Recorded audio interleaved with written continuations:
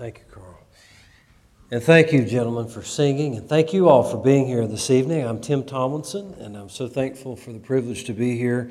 And I've been able to be here before, and it's just a privilege and honor to be back. Thank you, Brother Curley. And we do covet your prayers at Crown College, and that's not too far away.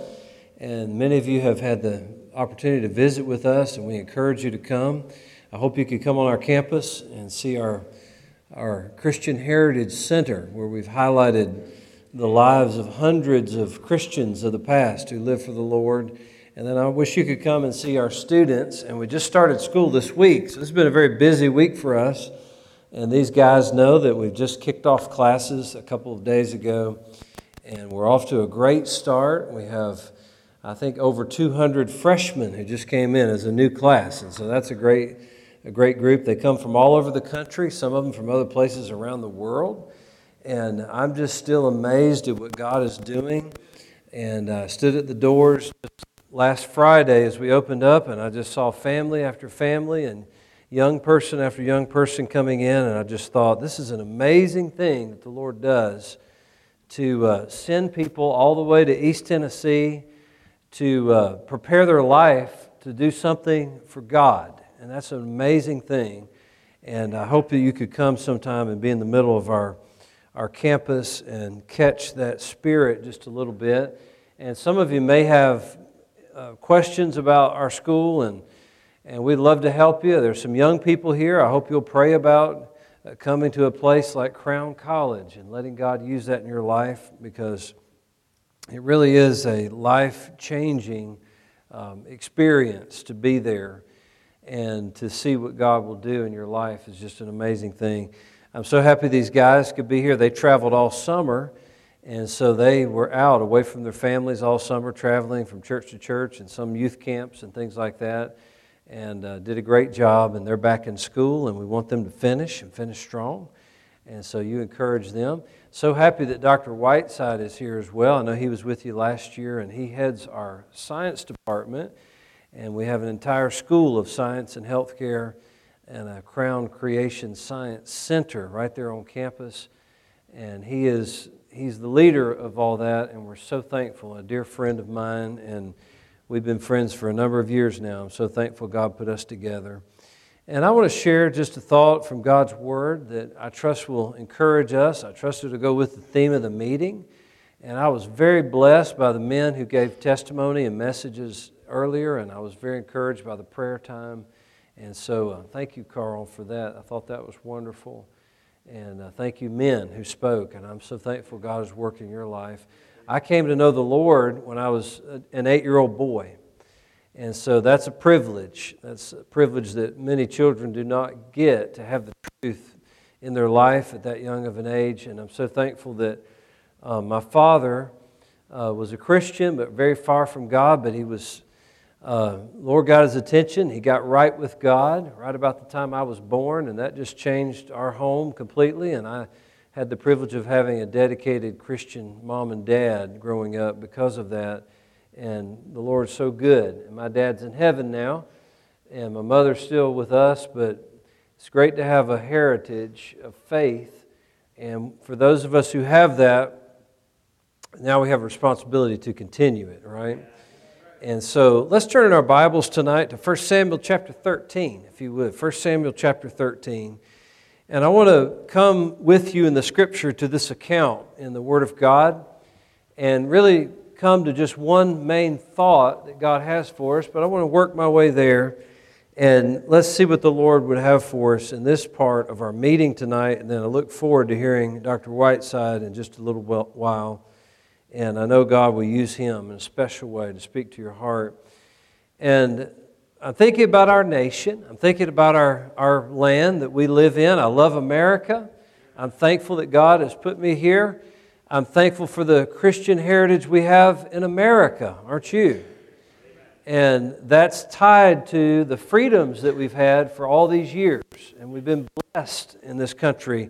And it all goes back to roots in this very book right here. And if you ever try to understand America without understanding the influence of the Bible, then you will not understand our country and where we are. And we try to teach that and emphasize that as we train young people. But I'm thinking about our nation. I'm thinking about the needs of our nation. And there's nothing wrong in America that can't be fixed by this book right here. I know it seems like it's going so far, it's unfixable. But there's one remedy, and there's only one remedy, and that's the truth of the Word of God. But here's the problem. The Word of God doesn't preach and teach itself. God has invested His Word into our hands. We are the stewards of the truth of God's Word. And so the great responsibility comes with us. Now you say, what do we read in the Old Testament, about America? Well, America's not in the Old Testament, I get that. But God is so wise that as He's given us His Word, we read of things that were from centuries ago, and yet in the wisdom of God, He recorded this for us, and we see with great clarity, hey, that applies to what I'm dealing with right now. And we see that over and over again. So we're not saying this is America in 1 Samuel chapter 13, but what we are seeing is we're seeing a great principle and great truths that connect to what we're dealing with right now. And I want to read, first of all, a text verse. If you come with me, please, to 1 Samuel chapter 13 and verse number 19. I'd like for you to mark this phrase, a very interesting one, very intriguing one. In fact, I don't find this anywhere else recorded in the Scripture, just in a very unique way. Notice what's said. The Bible says in 1 Samuel 13 and verse 19, "Now there was no smith found throughout all the land of Israel." Would you mark that in your Bible, if you mark in your Bible? There was no smith found throughout all the land of Israel. And I'd like to preach this message to you. Where are the smiths? Now, I'm not talking about a family that didn't show up tonight, okay? Whoever they are. I'm not picking on anybody, right? Where are the smiths? Where are the smiths? Let's have a word of prayer. Father, speak to our hearts, please, in these next minutes. Open our understanding as only You can through Your Word. In Christ's name I pray. Amen. I want you to notice, first of all, the setting. Why would God say that there was no smith found throughout all the land of Israel? Why is that important? Let's look first at the setting, and let's go back to chapter 13 and verse number 1. And if you'll follow with me, let's see what we have happening here at this particular time and see if God wouldn't show us some connections to 2023. Look at verse number 1. Saul reigned 1 year, and when he had reigned 2 years over Israel, Saul chose him 3,000 men of Israel, whereof 2,000 were with Saul in Michmash in the mount of Bethel, and 1,000 were with Jonathan in Gibeah of Benjamin. And the rest of the people he sent every man to his tent. Jonathan smote the garrison of the Philistines that was in Geba, and the Philistines heard of it. And Saul blew the trumpet throughout all the land, saying, "Let the Hebrews hear." And all Israel heard say that Saul had smitten the garrison of the Philistines, and that Israel also had an abomination with the Philistines. And the people were called together after Saul to Gilgal. So as I pause here for a moment, the setting is we've got Saul leading out the army. They have 3,000 men, and now they're going against the Philistines, okay? We're familiar with the Philistines for sure because of how they'll connect later on to David, right? And of course, the Goliath of Gath, the great Philistine champion, we'll read of a little later. Let's read on. Look at verse number 5. "And the Philistines gathered themselves together to fight with Israel." Now remember, Israel has 3,000. But notice it says 30,000 chariots and 6,000 horsemen, and people as the sand which is on the seashore in multitude. And they came up and pitched in Michmash eastward from Beth Haven. And so the fight is on. Saul has irritated the Philistines. He slew a garrison of them, and now they say, all right, buddy, you want to fight? We're going to bring you the fight. And look at it there again, 30,000 chariots, 6,000 horsemen, and people as the sand which is on the seashore. In other words, we can't even number how many are in this army. And I want to show you that in this setting, Israel is outmanned by far. The wicked have outmanned God's people by far. It's not even close on human terms. And you know, it seems like in America today and in the nation that we live in this very hour, it seems like the righteous are fewer and fewer, doesn't it? It seems like the wicked are growing stronger and stronger. And it seems like that numerically speaking, we're outmanned by far. I mean, there was far more people at the fair last week than at church tonight. I mean, there's far more people at the UT football game than there is at church on Sunday morning. There are far more people who seem to be standing up for things that are unrighteous and wicked than there are those who dare to stick their head up and say, no, we're going to stand for what's right.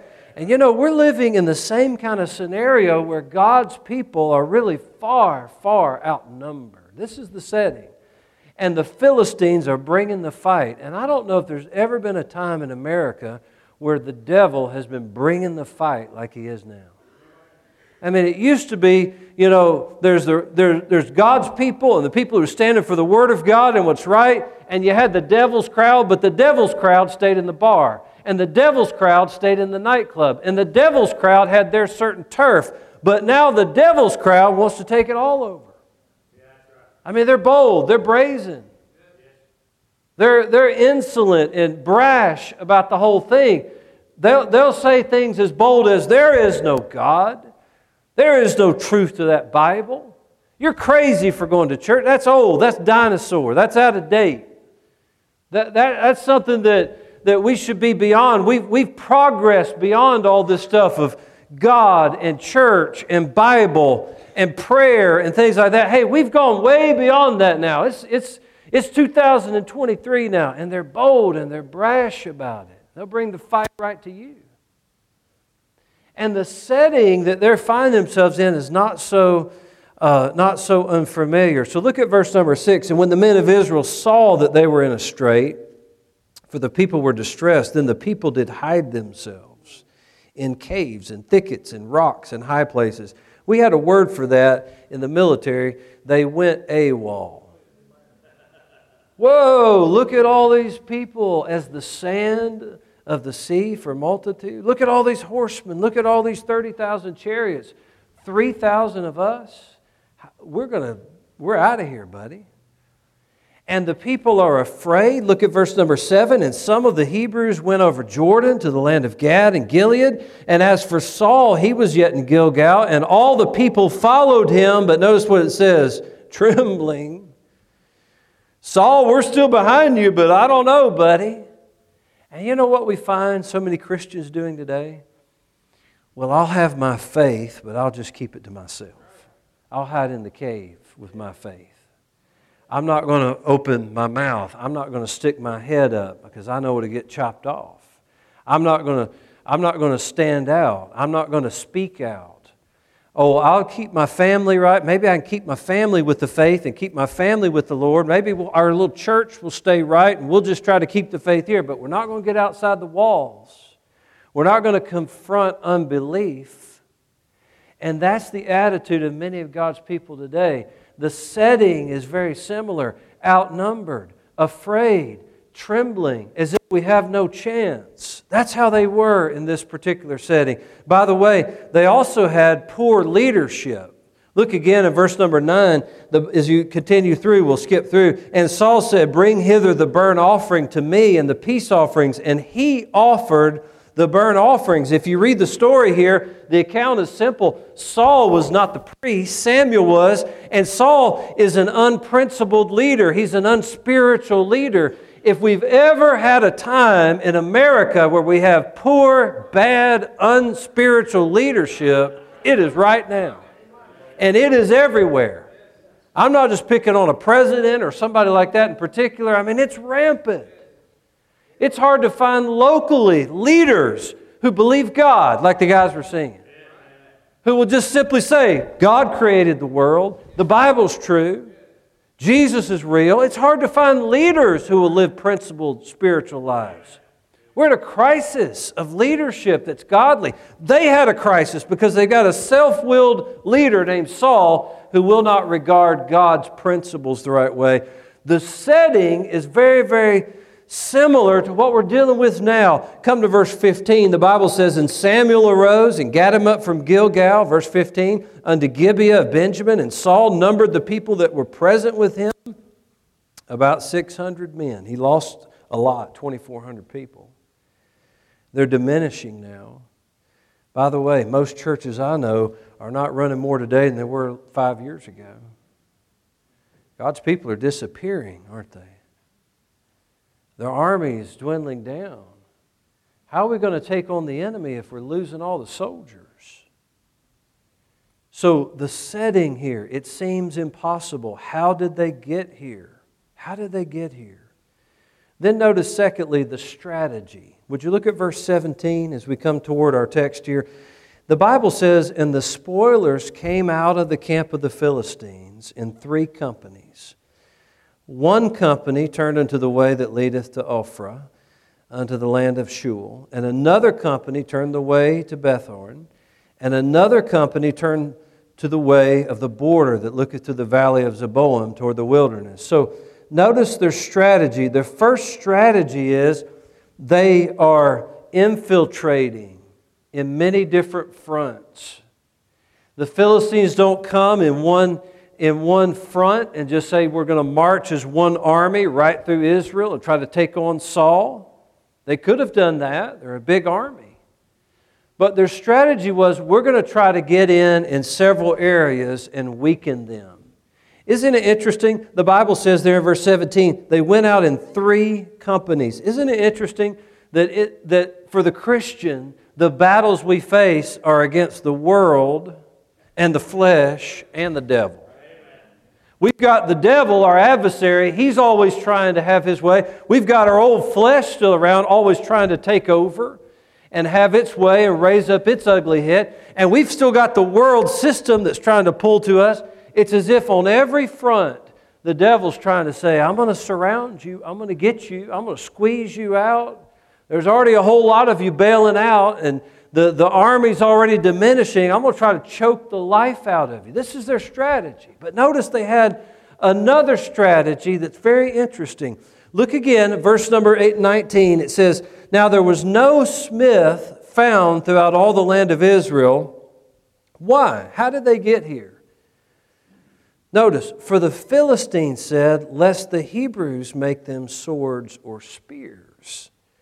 But all the Israelites went down to the Philistines to sharpen every man his share, and his coulter, and his axe, and his mattocks.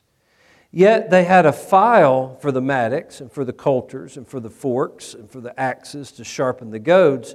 So it came to pass in the day of battle that there was neither sword nor spear found in the hand of the people that were with Saul and Jonathan, but with Saul and Jonathan his son was there found. And the garrison of the Philistines went out to the passage of Michmash. Now you say, what are we reading here, Brother Tim? Here's what we're reading. Israel unwittingly had fallen to their strategy. And so many months, we believe even years before 1 Samuel chapter 13 happened, the Philistines, who were godless people, who had no regard for the Word of God, no regard for the worship of God, they didn't believe there was only one true and living God, no regard for the law of God, they lived their own way, did their own thing, but the Philistines went to God's people and said, you know what?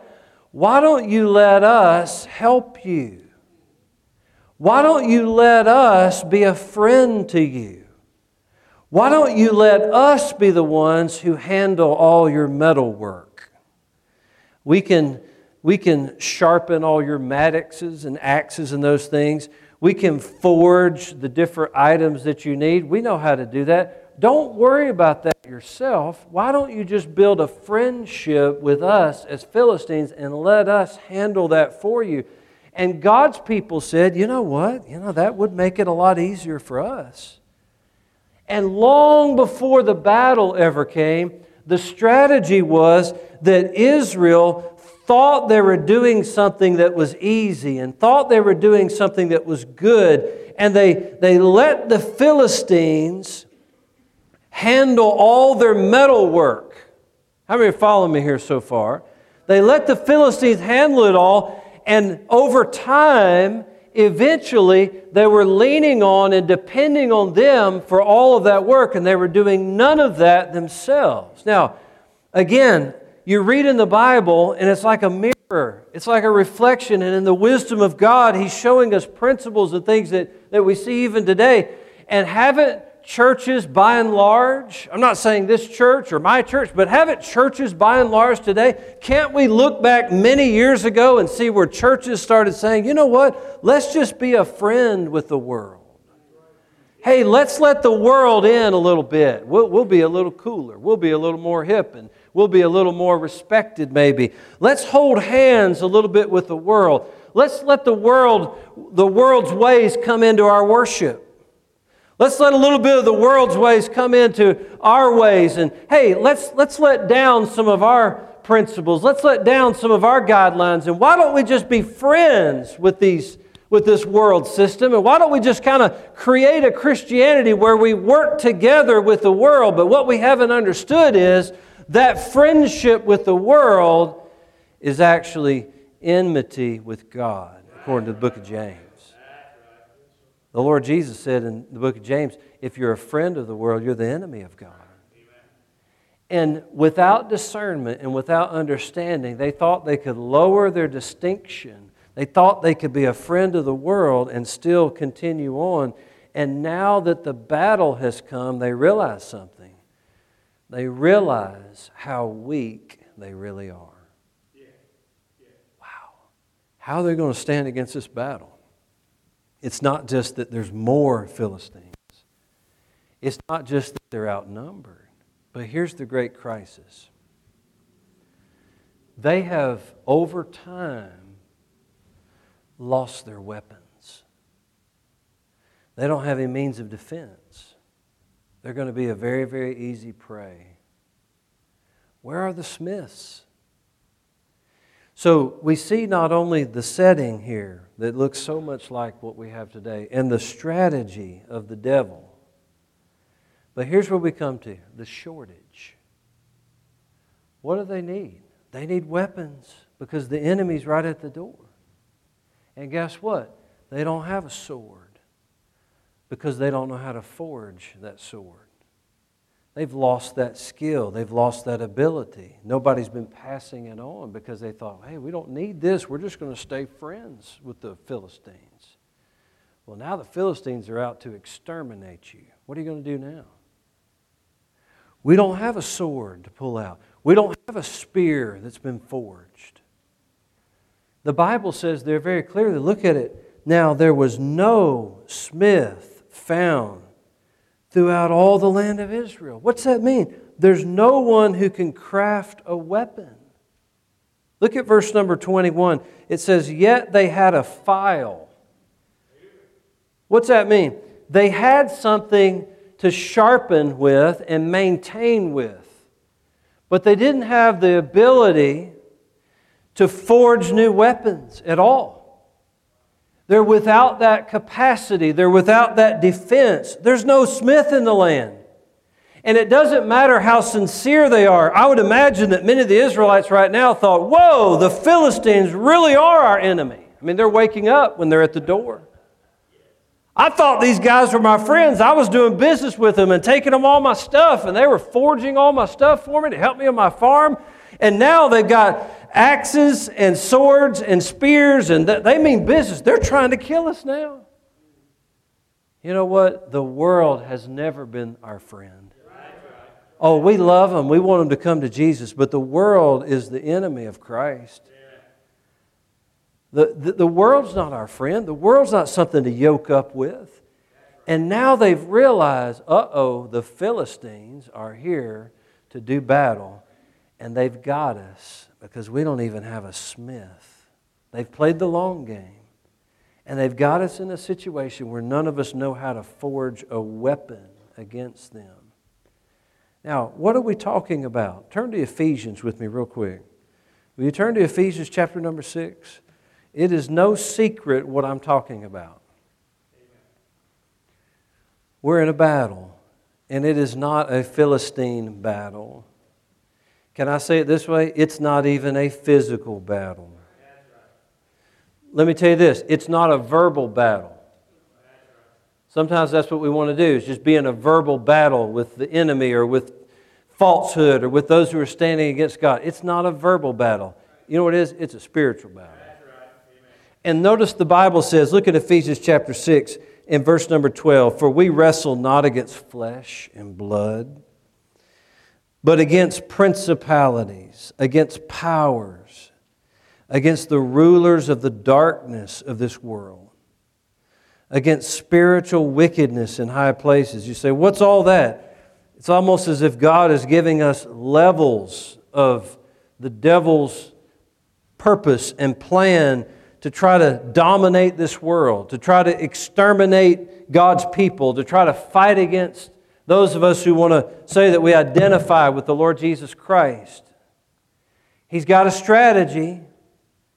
There's order. There's a design to what the devil's trying to do.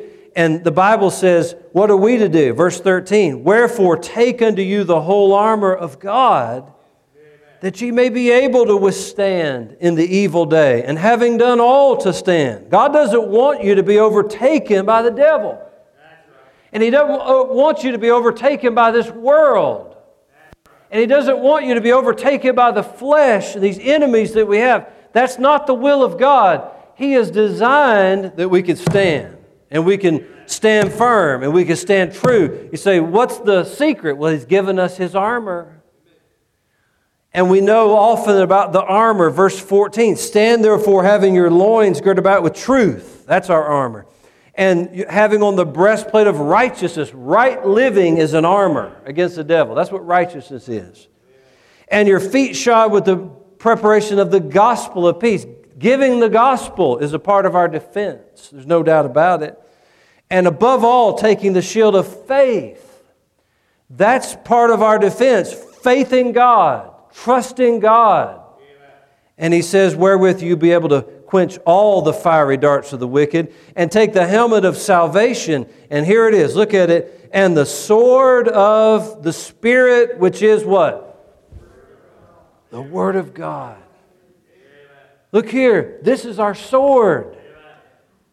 Where are the smiths who know how to wield the sword? Where are the smiths who know how to forge the weapon against the enemy? Where are the smiths who will read the Bible and love the Bible and study the Bible and live the Bible and obey the Bible and be ready to give an answer to a world that's standing against us, that's calling us out to the battlefield? Where are the Christians who aren't just in name a Christian or in the club of Christianity, but they're serious about knowing God, and they're serious about the Word of God? They understand that if we don't know this book, and if we don't defend what we believe from the Word of God, then we have no weapon. We need some smiths. And the devil has had his way for so long that he's turned Christianity into just some kind of spiritual experience for everybody. Oh, we had a good time. Oh, it was great. Oh, wow, I felt really good. But what do we know from the Bible? What do we know about God? What do we know about heaven and hell and salvation? You see, we got a crazy world out there with litter boxes and classrooms and people who think they're cats and all that kind of mess. And it's not enough just to verbally fight that. We've got to say, hang on, I've got the sword of the Word of God. I've got the truth of the Word of God. The only answer for a crazy world is somebody who knows how to wield the sword. And we speak the truth in love. We have compassion because we have a Savior who's compassionate. But we have to have conviction, not just compassion. We have to know this is what God said. We can rightly divide the word of truth. You see, where are the smiths? Did you know that smiths are mentioned one other time in the Old Testament? Let me show you the one verse. Would you turn to Isaiah 44 with me, please? Let me show you this, and then I'd like to make an application. Isaiah chapter 44. Look at verse number 12. Interesting, God mentions the smith here. Where are the smiths? Where are the Christians who know the Word of God, who believe the Word of God, but who know it and can give it and who can wield it with skill? Notice, if you would, Isaiah 44. Look at verse number 12. The Bible says, "The smith with the tongs both worketh in the coals and fashioneth it with hammers, and worketh it with the strength of his arms. Yea, he's hungry, and his strength faileth. He drinketh no water, and is faint." What are we reading here? We're reading a description of a smith. And spiritually speaking, God is saying, are you going to be a smith? Are you going to be somebody who knows how to defend what you believe, who knows how to answer the attack that the devil's giving? That's what we're about. If we don't have any smiths left, then we're just prey for the enemy. Dads and fathers need to be smiths. Mothers, you have a lot of power. Your children are going to believe what you say to them for the rest of their life. And Christian mothers need to be smiths who can handle the Word of God. Look what he said here in verse 12. The smith is skillful. Notice he worketh with the coals and fashioneth it with hammers. Smiths have developed skill in their craft. And we need God's people to say, I'm going to keep growing and developing in what I know of the Word of God. Get skillful with the Word of God. By the way, look what he said there. He said, and worketh it with the strength of his arms. How many of you can picture a smith at the forge beating away? Can you picture that? I have never pictured a little wimp of a man at a forge beating on the metal there. You know why? Because he's lifting a hammer over and over again. He's got a bicep that bulges out. He's a tough man. He's a strong man. And you know what? This is the day of weak, anemic, scrawny Christians spiritually. And we need some strong Christians.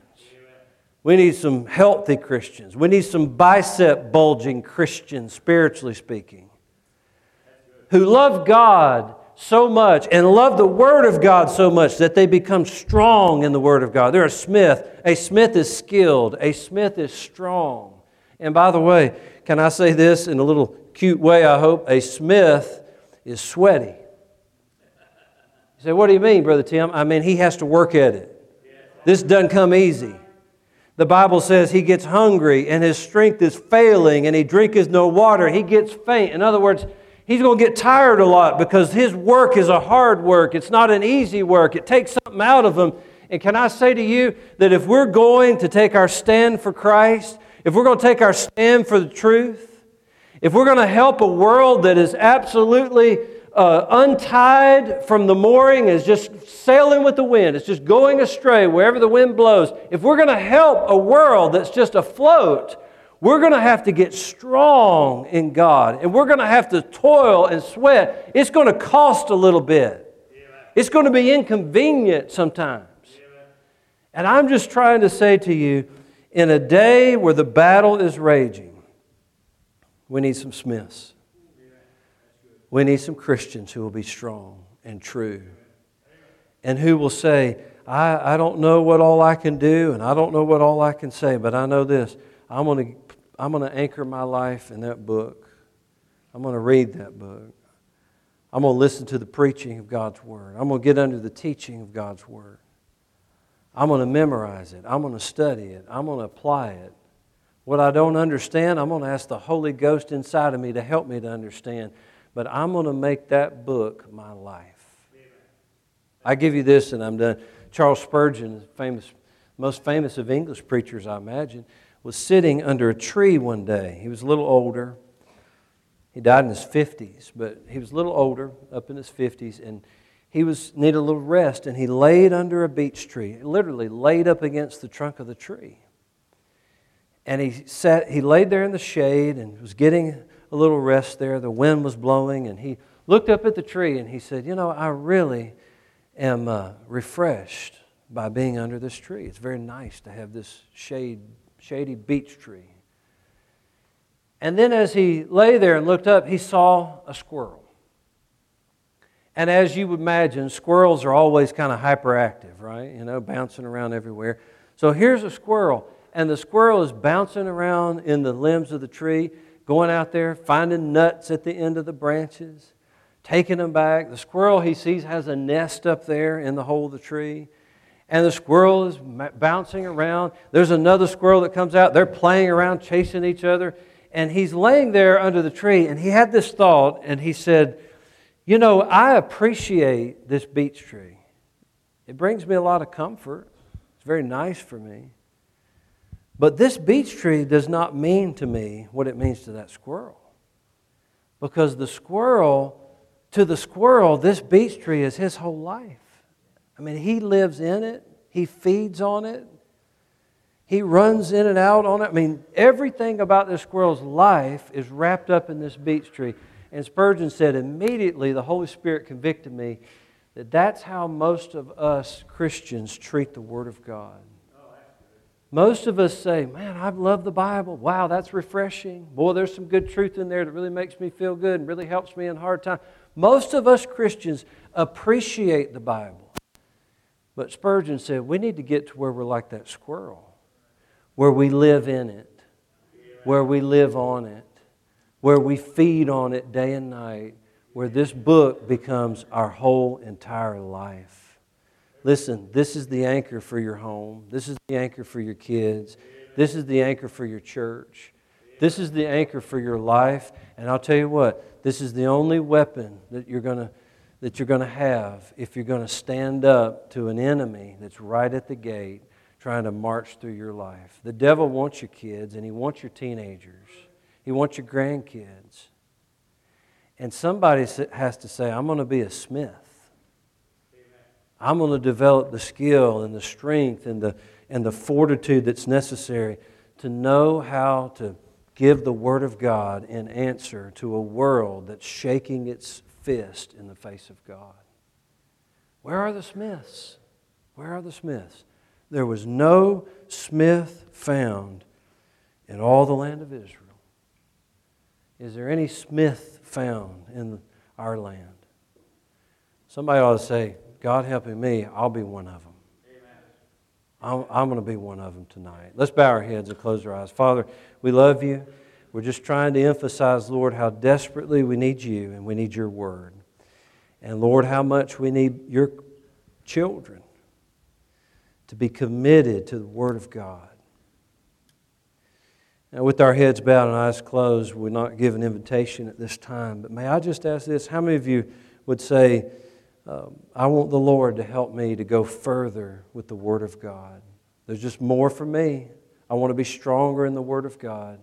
Would you lift your hand with mine and say, I want God to help me to go further? God bless you. Hands all around. What an amazing thing. Lord, we thank you for how you speak to hearts. And Lord, may this be a commitment tonight. May we leave this call to Harvest Festival all saying that we want to not just be numbered as a Christian, but be one of the smiths, one of the ones who can stand strong and true and defend, Lord, and declare the truth to a world that has gone astray. Help us tonight. America can be helped. Crossville can be helped. Our families can be helped. Eternity can be changed. If we'll determine tonight that we're going to anchor our life in your word. Help us, Lord. And we pray this in Christ Jesus' name. And amen. Brother Carl, thank you. Yeah.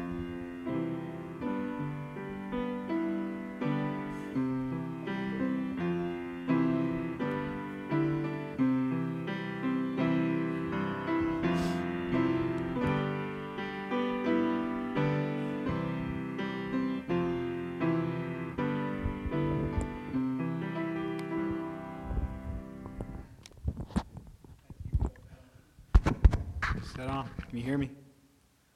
Hello? I feel like it's not on at all. Anyways, we're going to have Brother Ted come up and lead us in another congregational song.